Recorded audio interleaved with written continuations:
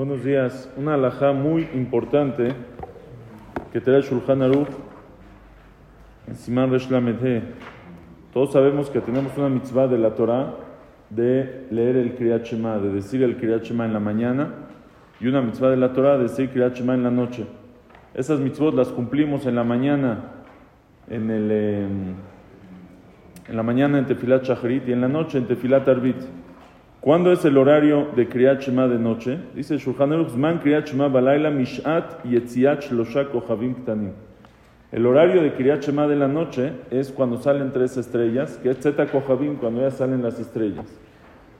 Pero ¿qué pasa cuando la leyó antes? Por ejemplo, nosotros que decimos Arbit un poquito antes de Zeta Kochavim, lugares donde dicen Nihai Arbit seguido, que muchas veces pasa que Arbit todavía no llega el tiempo de Zeta Kochavim. Dice, Vimkera Kodem Lachen, si la leyó antes cuando estaba en el Atefilá, Joser Vekoreota Velo Berajot. La vuelve a decir sin Berajot, tiene que volver a repetir el Keriat Shema. Y trae el caso de Shulchan Aruch, Matzibur Makdimim, Likrot Keriat Shema, mi Beodiom, si está una persona con el Tzibur y dijeron Tefilat Arbit temprano, que diga con ellos, que diga Keriat Shema, que diga las Berajot, pero en la noche, cuando llegue el horario, que vuelva a decir otra vez Keriat Shema.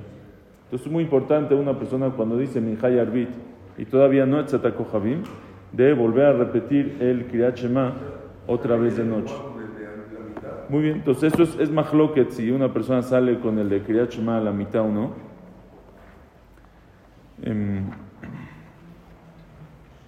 ¿Con cuál?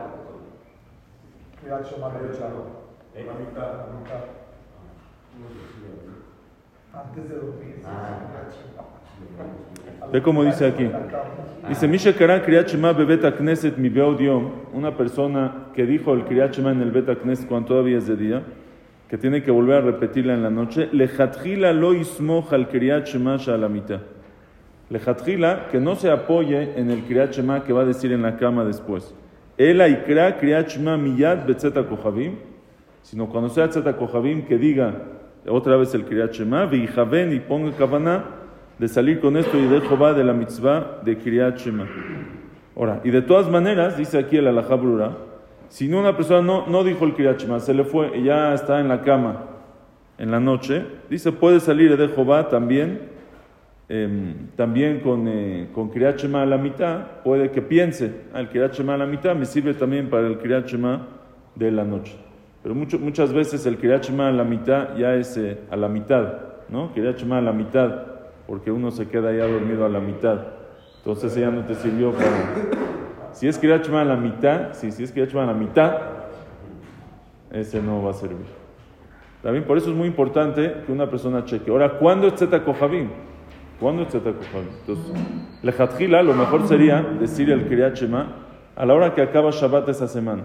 A la hora que acaba Shabbat, ese es el Zeta Kochavim que hacemos de la Torah. Incluso, dicen los poskim que una persona que cuida Rabbenutam en Shabbat, cuida Rabbenutam para mitzvot de Oraita, también que cuida Rabbenutam para Keriat Shema. Entonces, que vuelva a decir Keriat Shema hasta después de Rabbenutam, que vuelva a decir otra vez Keriat Shema. Pero aquí el alajá brura trae que si son 13 minutos y medio después de la Shekiah, son 13 minutos manim, un poquito más.